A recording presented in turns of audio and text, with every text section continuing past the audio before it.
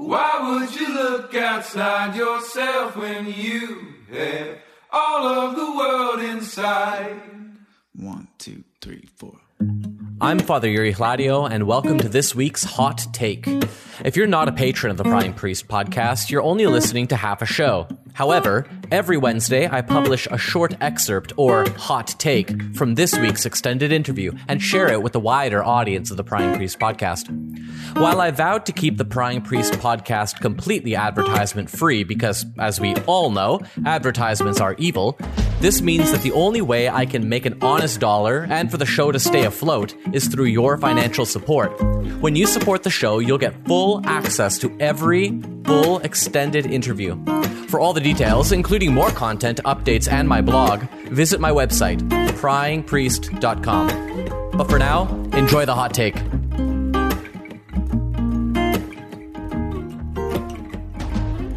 I'll say right up front, I'm terrible at this because having not really spent a ton of time outside of school yet, like just a couple years here and there to do some working, but like largely I've been in the academy, and way too many of my friends have at least a master's degree.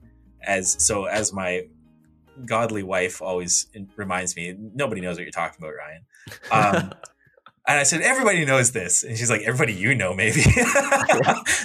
Yeah. So like, I sometimes forget how big of a role some of these like popular kind of pop influencers have on people. And I like my default, and this is bad. Like my default is just like, oh, it's just like on its face ridiculous. Why would you read that? Like go read a real philosopher. But like nobody's going to do that. So one of the things that I've seen my pastor do that's really effective, when he preaches around social issues, he will frame up like the variety of faithful Christian responses and say, and kind of point out, like, if you come with a liberal point of view, and liberal in the like political sense of the word, not in the partisan sense of the word. So like, you know, freedom of individual rights, that kind of stuff.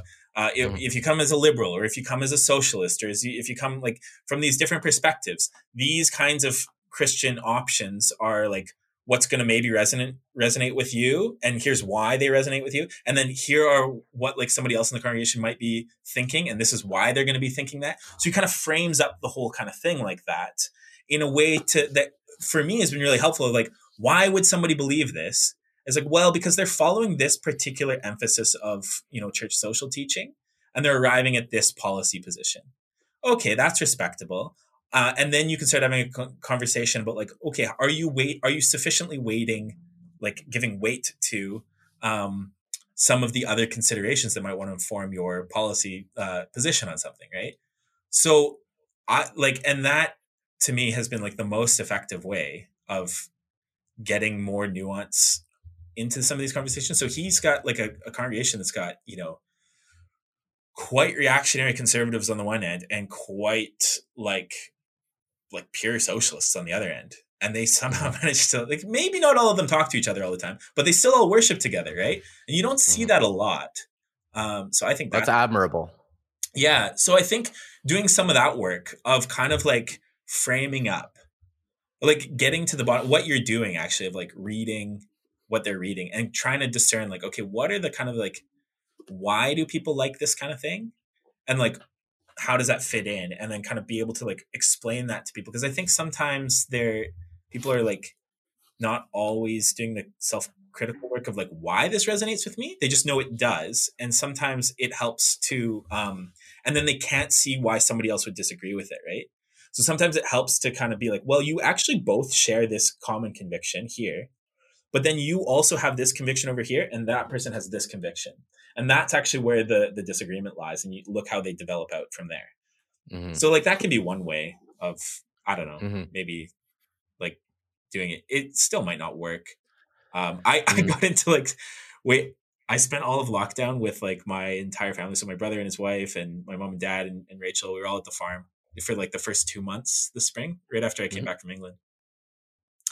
And I was like overly dismissive of Brene Brown and Enneagrams and stuff. And my sister-in-law is really into that stuff. So there were some like heated debates about why I was being so dismissive of that. And so, you know, I got accused of being out of touch with my emotions. I probably accused of, you know, being intellectually ignorant, and like nothing very like wholesome came of that. But yeah, I've kind of like thought about that, and it's like, yeah, I still don't like it, but I guess like I need to figure out a way. And I think you're probably farther down this path than me in figuring out a way to like, okay, this is what you're reading. Here's the value in it. But because I always want people to just like actually read real books, like take the next step deeper. But I don't know. Mm-hmm. Mm-hmm. And speaking of real books, if you're looking for another like book on race stuff, Dark Vanishings by Patrick Bratlinger. Mm-hmm. That is just a fantastic book about extinction discourse in the 19th century. And I found it. So I tend to approach all these issues by thinking in particulars. So I don't want to I don't have anything to say about race. I have lots of things to say about St. Madeline's, the Métis community outside of Binscarth that got wiped out, right? Mm-hmm. I want to think about these things in the particulars. And this was a really helpful book because it exposed a certain discourse of extinction that got applied to a lot of Indigenous peoples around the world. They're like, oh, look, they're just dying. We must step in and save them. And so like in that reading, like the residential schools was a humanitarian response to a people going extinct. Oh, fascinating. Yeah. So like, this is how, so when you ask the question, again, this is kind of starting to like build like empathy or understanding to get to the root of the problem. It's not simply that our ancestors were horrible racists. They were that, but also like they thought they were so embedded in this discourse of like, these people are going extinct.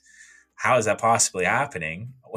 Well, your colonial policies largely, but so then they thought that they were like, so this white savior thing, right? Like they thought, oh yeah, well, we can just build these schools. We'll teach them how to be white, and then they'll be fine. They'll survive into the modern age because it's inevitable. None of that stuff was true, right? Like none of it was inevitable.